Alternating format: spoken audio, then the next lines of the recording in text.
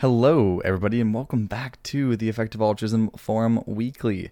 My name is Colin Snell. Thank you guys so much for tuning in. This is, of course, the show where we summarize the top articles and conversations from the last week happening on the Effective Altruism Forum. That helps to give a snapshot of what the community is thinking about and writing about right now. Thank you guys so much for tuning in, and thank you to Zoe Williams for writing these amazing pieces. Thank you to Type 3 Audio for helping with uploading and hosting to our RSS feed, and thank you to Rethink Priorities for their general support. Without any further ado, we can go ahead and jump right into the episode for the 23rd to the 29th of January. Starting off with the philosophy and methodology section, we have Rethink Priorities Welfare Range Estimates by Bob Fisher. This is a piece where the authors build off of analysis that rests upon the rest of the Moral Weight Project sequence.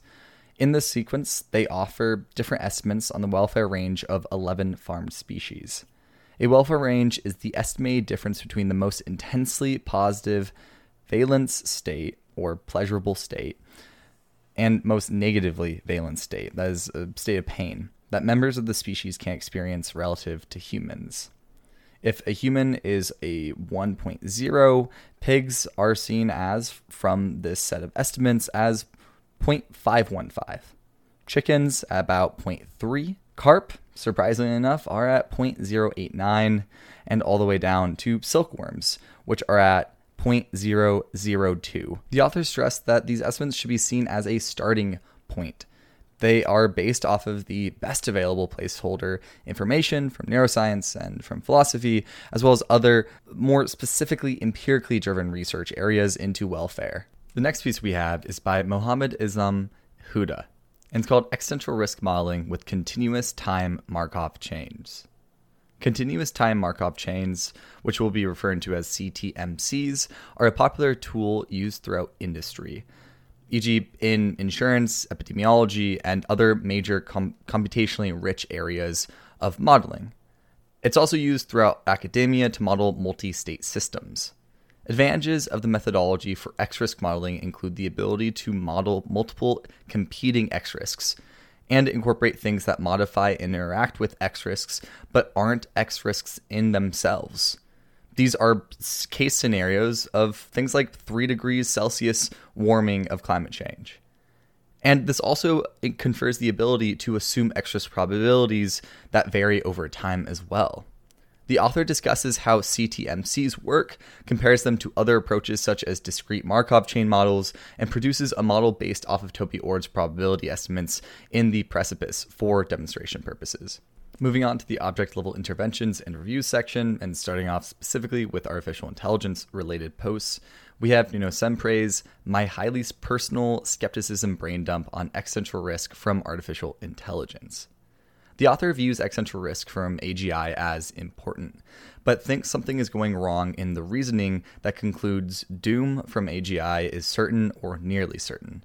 They give 3 reasons to support this skepticism. Number 1, distrust of reasoning chains using fuzzy concepts. For example, in some arguments, a lot of different things need to happen in very specific ways for AI X-risk to actually occur, some of which are still very fuzzily defined. Number 2, distrust of selection effects at the level of arguments. These are things like more effort has gone into AI X-risk arguments than into the counter arguments themselves. So there's just more compute there in our own heads, in our own brains in the community, and therefore the arguments are going to seem more robust. Third, distrust of community dynamics. This is a concern around people who move to the Bay Area and who often seem to update to higher AI risk scenarios or estimates, which might indicate some social incentives.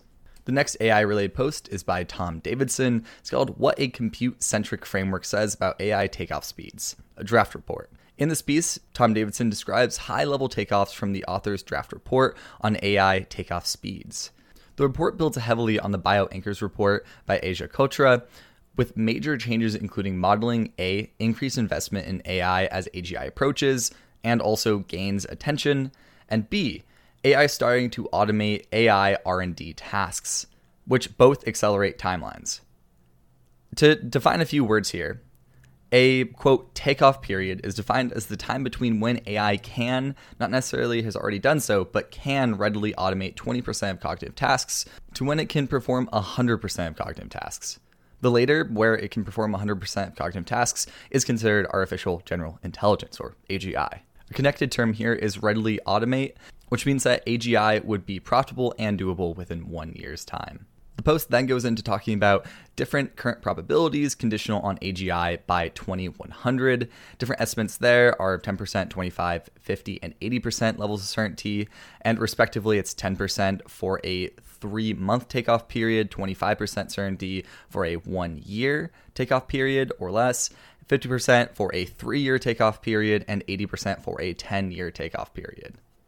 The author also goes into a few different quantitative models of AGI timelines and takeoff speeds, which include a series of takeaways on capabilities, impact of takeoff speed, and how it might correlate to unaligned AGI, as well as things relating to fixed AGI difficulty. Nonetheless, it's a great article. Be sure to check it out. The next article we have is called New York Times, Google will, quote, recalibrate the risk of releasing AI due to competition with OpenAI, cross-posted by Michael Huang. This is a link post to the New York Times article of the same name, in which the article reports that Sundar Pichai, the CEO of Alphabet and Google, is trying to speed up the release of AI technology by taking on more risk. And to be precisely clear, we're talking about existential risk here. Existential risk in relation to potential impacts, quite catastrophic impacts of AGI or AI being released without proper consideration of development. They're doing this by accelerating ethics approval times and recalibrating the allowable risk they're willing to take on behalf of humanity. This is despite Demis Hassabis, the CEO of the subsidiary DeepMind, urging caution in his own interview with The Times, due to AI being, quote, on the cusp of tools that could deeply damage human civilization. For time's sake, we have a few different AI posts that are still to come down the pipeline that you can check out in Zoe's full write-up of the summaries for the week. However, for the podcast length, we're trying to keep it under 15 or 20 minutes, and there are about 5 more posts, so I'm just going to read the names off of them so you can stay informed, and I'll also give a very, very brief glimpse of what each one is about if the title is not enlightening enough. However, the first one of these is update to the Samolsveti AGI timelines announced by Misha Ugundin, Jonathan Mann, and Nuno Sempre. Samolsveti is a forecasting group, and they produced an aggregate results from their recent AGI timelines forecasting. Another major post is Large Language Models Learn to Represent the World by GJM. Next is Gradient Hacking is Extremely Difficult by Baron. After that, we have Alexander Newkowski on AGI Goals. This is posted by Scott Alexander and Eliza Newkowski. Next, we have Parameter Scaling Comes for RL, maybe, by 1A30RN. After that, we have Thoughts on the Impact of RLHF Research by Paul Cristiano. And now we are on to the other existential risk section for the week. For the object level existential risk more broadly section for the week, we have a first post called Call Me Maybe, Hotlines and Global Catastrophic Risk, Founders Pledge, by Christina R. Or Christian R, that is. My apologies. This is a summary of a shallow investigation by Founders Pledge on direct communication links. These are DCLs and hotlines between states as global catastrophic risk interventions. These, quote, hotlines are intended to help leaders diffuse the worst possible crises and to limit or terminate war, especially nuclear war, when it does break out. They are so far untested in these high-stake applications, but are nonetheless being developed to be as effective as possible in such situations if they are to, unfortunately, occur. The most important dyadic adversarial relationships, these are like the US and China relationship or US and Russia relationship. Other notable ones are Pakistan, India, and India and China, already have existing hotlines between them. Based on this, they suggest forming new hotlines as an unlikely candidate for effective philanthropy. However, other interventions in the space might be worthwhile if sequenced correctly. For instance, understanding whether they work what political and institutional issues affect their functioning, why China does not pick up crisis communication channels in times of crisis, and improving hotline resiliency to things such as nuclear war or electromagnetic pulses are specific applicable areas for potential research. For the Global Health and Development section, the first post is by Henry Howard, called Dean Karland is now Chief Economist of USAID. Dean Karland is a developmental economist who founded Innovations for Poverty Action, IPA, and is on the executive committee of the Jameel Poverty Action Lab, JPAL. IPA and JPAL have been responsible for a lot of the research that underpins GiveWell's charity recommendations and effectiveness modeling. In November 2022, he was appointed as the chief economist of the United States Agency for International Development, USAID. USAID has the largest aid budget in the world. We're looking at around $29.4 billion for 2023. If he's able to improve the cost effectiveness of this spending, we could see a massive impact. The next article for today we have is by Open Philanthropy. It's called Open Philanthropy Shallow Investigation, Tobacco Control. Smoking is responsible for around 8 million deaths every year, roughly equivalent to the health damages of HIV and AIDS, tuberculosis, and malaria collectively combined. Around 75% of the burn is in low and middle income countries. And while smoking rates are declining in most countries overall, population growth means that the total burden is expected to stay constant or to rise in many cases. There are many existing nonprofits in this space, but some small countries may be relatively neglected. However, it can be expensive to get tobacco control policies passed in these countries due to the small public health departments and tobacco industry pushback. The WHO, World Health Organization, has a six-pronged framework for reducing tobacco consumption and damage. The WHO's six-pronged strategy is specifically through policy, and out of these, the most effective seems to be raising tobacco taxes. An alternative that is rarely funded by philanthropy, however, is promoting the use of non-combustible tobacco products, such as e-cigarettes, for harm reduction. However, the evidence for how this affects population-level smoking rates is fairly mixed. The next post is by Samuel Dupret and Joel McGuire, called Pain Relief, a Shallow Cause Exploration. This is a link post for Happier Lives Institute's report on pain relief. This is a 2-week exploration expanding on their previous work in this area, which focuses on the link between pain and subjective well-being, SWB. Although being fairly limited, the literature in this area suggests 2 points. First, those living with extreme pain versus no pain rate their life satisfaction as 0.5 to 1.3 points lower on a 0 to 10 scale. Dividing by an implicit 0 to 10 pain scale, where extreme equals 10, the higher end of results gives a 0.12 decrease in life satisfaction per point of pain. The literature also suggests that analysis of psychology-based therapies for chronic pain finds that they reduce pain by 0.24 SDs and improve subjective well-being by 0.26. Approximately a 1-to-1 correlation suggesting a 1-point decrease in pain could result in a 1-point increase in subjective well-being. The two methodologies producing such different results makes cost-effectiveness analysis highly uncertain. As an example of how these 2 bullet points affect the overall cost-effectiveness analysis, we can see that calculations on advocacy for opioids is that if we take the first bullet point, it's 18 times the cost-effectiveness of GiveDirectly in terms of increasing subjective well-being. However, if we take the second bullet point, that is the analysis of psychology-based therapies for chronic pain, that suggests a 1-to-1. If we take that estimate, then we're looking at 168 times the cost effectiveness of GiveDirectly. Despite this uncertainty, the authors believe that providing opioid for terminal pain and drugs for migraines are potentially cost-effective interventions. They suggest further research focus on narrowing the substantial uncertainty in conversion rate of pain to subjective well-being. And they also recommend investigating the potential of advocacy campaigns to increase access to opioids. Moving on to the community and media section for the week, the first post we have is by Jeff Kaufman, called When Did EA Start? The EA movement, as opposed to just the ideas alone, didn't exist in 2008. However, between 2008 and 2012, we see it did get created. So here are some of the important events along the way. December 2006. GiveWell's first blog post came out.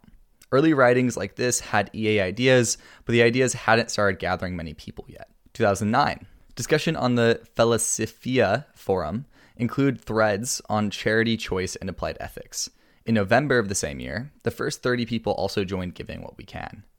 December 2010, Rocco Magic ran a contest on Less Wrong for the best explanation of EA. November 2011, 80,000 Hours was launched. Some EA organizations were found in this period or earlier, but only became EA over time. The next article we have is by Catherine Lowe. It's called Have Worries About EA? Want to Chat? Catherine works on CEA's Community Health and Special Projects team. You can either contact Catherine Lowe or the CEA team more broadly through either email or via a form listed in the article. If you want to share any EA-related worries or frustrations, specific or vague, are both welcomed. They also read through all the community-related posts and comments on the forum, and also can provide some potential feedback. They share that they're currently feeling disappointed, worried, frustrated, and a bit angry at a few things they've read on the forum. They find it helpful to remember that a particular EA space like this forum isn't equivalent to EA itself, and that other spaces can feel much better, like in-person meetings or video calls. It's also okay to take a step back for a bit and re-engage later. The next article we have is called Celebrating EAG X Latin America and EAG India by Ollie Bass. In January, we had the first EA conferences to take place in Latin America and India. And overall, they were extremely popular. The events attracted 163 and 200 attendees, respectively. EAG Latin America received the highest, quote, likelihood to recommend score of any EAG event in 2022, coming in with a score of 9.07 out of 10. And EAG X India attendees made the most average new connections of any EAG or EAG X to date. That's 12.36 new connections per person. Given the success, CEA is even more excited about supporting events outside of EA hubs, and particularly in low and middle income countries. You can read more about who attend the events, the talks, the types of talks, and the testimonials in the post. Native English speaker EAs, could you please speak slower? By Luca Prodi. In this piece we covered last week, Luca announces, I think around five pieces of specific tips for native English speakers on how to interact with non-native English speakers. This includes things like slowing the pace of your speaking, avoiding using too many metaphors, analogies, or technical words, understanding and reinforcing to yourself that if the person you're speaking to isn't understanding or needs things repeated, it's not because they're slow or stupid. They're speaking a second, third, or sometimes fourth language after all. And reducing references to your country's politics or pop culture can also be a really major important thing in terms of respectfully interacting with folks who come from different language backgrounds. And also, please don't say, "You're doing great, your English is super good," or anything like that. It can really come across as extremely condescending. The next article we have is by Amy Lebenz and Sophie Thompson, called Summit on Existential Security 2023. This is an announcement for an invite-only event for professionals working towards existential security to help orient to the developing existential risk situation. CEA is sharing details for transparency and feedback reasons. Next by Sture H, or it might be Sture, depending on if it's Nordic or not. But this is an overview of effective giving organizations. And in this piece, H creates a spreadsheet and shares one overviewing 55 effective giving organizations. The last article for today is by Jason, and it's called Moving Toward More Concrete Proposals for Reform. The author has found high-level discussion of reform generally unhelpful, because it's too easy for proponents to gloss over implementation costs and downsides, as well as for skeptics to attack straw men. They suggest commissioning 12 to 18-hour investigations into some of these reform ideas to flesh them out and tackle these issues. Ideally, this would be funded by interest, rank, and file EAs, and not existing major donors, to avoid actual or the appearance of conflicts of interest. If this project was a success in advancing the conversation into actionable territory, the next step might be to establish a small community-funded and community-run grant-making focused on reform-minded efforts. Well, coming in at just shy of 20 minutes, I want to thank you guys very much for listening to today's episode. And as I said in the intro, thank you so much to Zoe Williams for writing these. Thank you to Rethink Priorities for the general support to help make this happen. And thank you, of course, to Type 3 Audio for uploading it and making sure that everything on the technical side of things is working properly. And as always, guys, remember to stay engaged with the processes, actions, and approaches to life that leave you with a sense of meaning that you can cultivate, because meaning motivates. Have a good one, you guys. See you next week.